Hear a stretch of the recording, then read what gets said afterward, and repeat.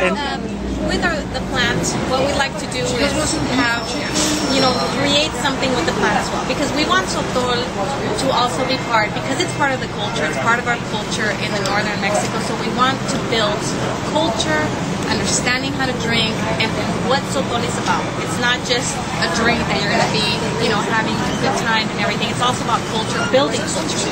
And so what we do is with the quiotes, when they're taken away, they are giving to the community, and children will paint, make just do like artwork and become creative about it, And so then the leaves are also woven as baskets, and the tarahumaras actually do this a lot as well.